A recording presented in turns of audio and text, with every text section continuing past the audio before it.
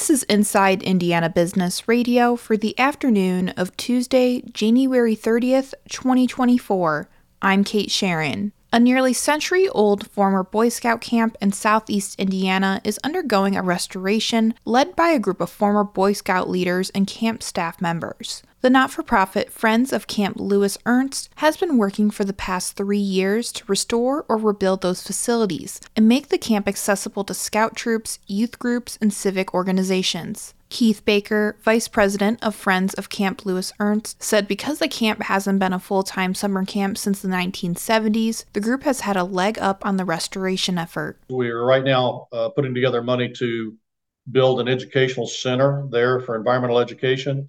A lot of purpose for that building, but we would like to see school groups and organized activities like YMCA, not only scouting, but other groups come in and use that facility. Baker said the group's fundraising goal for 2024 is $40,000.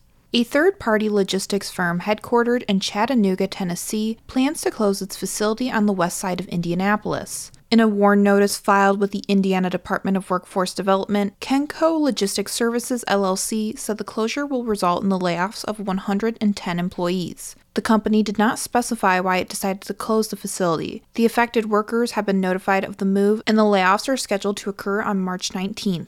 Peraton, a national security company headquartered in Reston, Virginia, has announced plans to expand its research efforts in West Lafayette. The company has signed an agreement to move its West Lafayette Research and Innovation Center to the Purdue Applied Research Institute. Financial details of the company's move are not being disclosed. Peraton was recently housed at a temporary location in West Lafayette. The West Lafayette Research and Innovation Center, Peraton says, conducts applied research and development in cyber, networking, operations, and quantum technologies, with deep expertise in cyber defense, critical infrastructure protection, and exploration and assessment of emerging cyber threats, among other areas. From the number one source for Indiana business news, this is Inside Indiana Business Radio. Looking for a great way to tip off the 2024 NBA All-Star Weekend in Indy? I'm Gary Dick, inviting you to join business and community leaders from throughout the state at the Economic Club of Indiana Luncheon, sponsored by IBJ Media. It's February 15th at noon at the Indiana Convention Center. I'll be interviewing NBA Commissioner Adam Silver, giving you an inside look at the league and all things All-Star Weekend.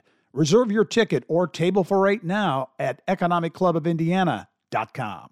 Evansville's new Climate Action Director is working to revamp the city's environmental protection agency with a renewed purpose and direction. We're charged with implementing this climate action plan and all of the strategies within, which involves many city and county departments, but also organizations out in the community. Business, industry, not-for-profits, economic development groups, academia. We're trying to get away from the image that all we do is regulate and enforce. Instead, we want to work with people to incentivize good change and collaborate with them to make it happen. Lauren Norvell plans to rebrand the department as Evansville Climate Collaborative and says the goal is to get more people involved beyond the government. Norvell hopes to submit a revision to a city ordinance with the change in agency name and duties to the Evansville City Council at its meeting on February 12th. Norvell and new climate and compliance specialist Nicole Chandler are working to revise the 2021 Evansville Climate Action Plan beginning in March with a focus on energy consumption.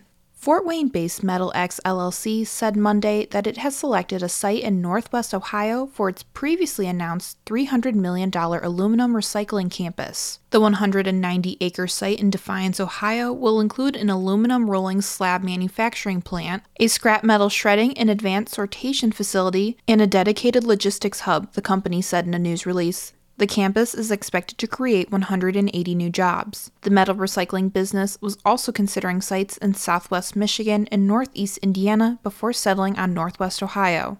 Indiana University faculty and researchers secured $772 million in total sponsored research awards in 2023, the university plans to announce Tuesday. The total marks a $42 million increase over the previous year and includes research funding for health initiatives, drug treatment, and efforts to enhance civics education. A sponsored research award is funding from an external entity such as a private foundation, corporation, or governmental agency for a specific research project with defined parameters.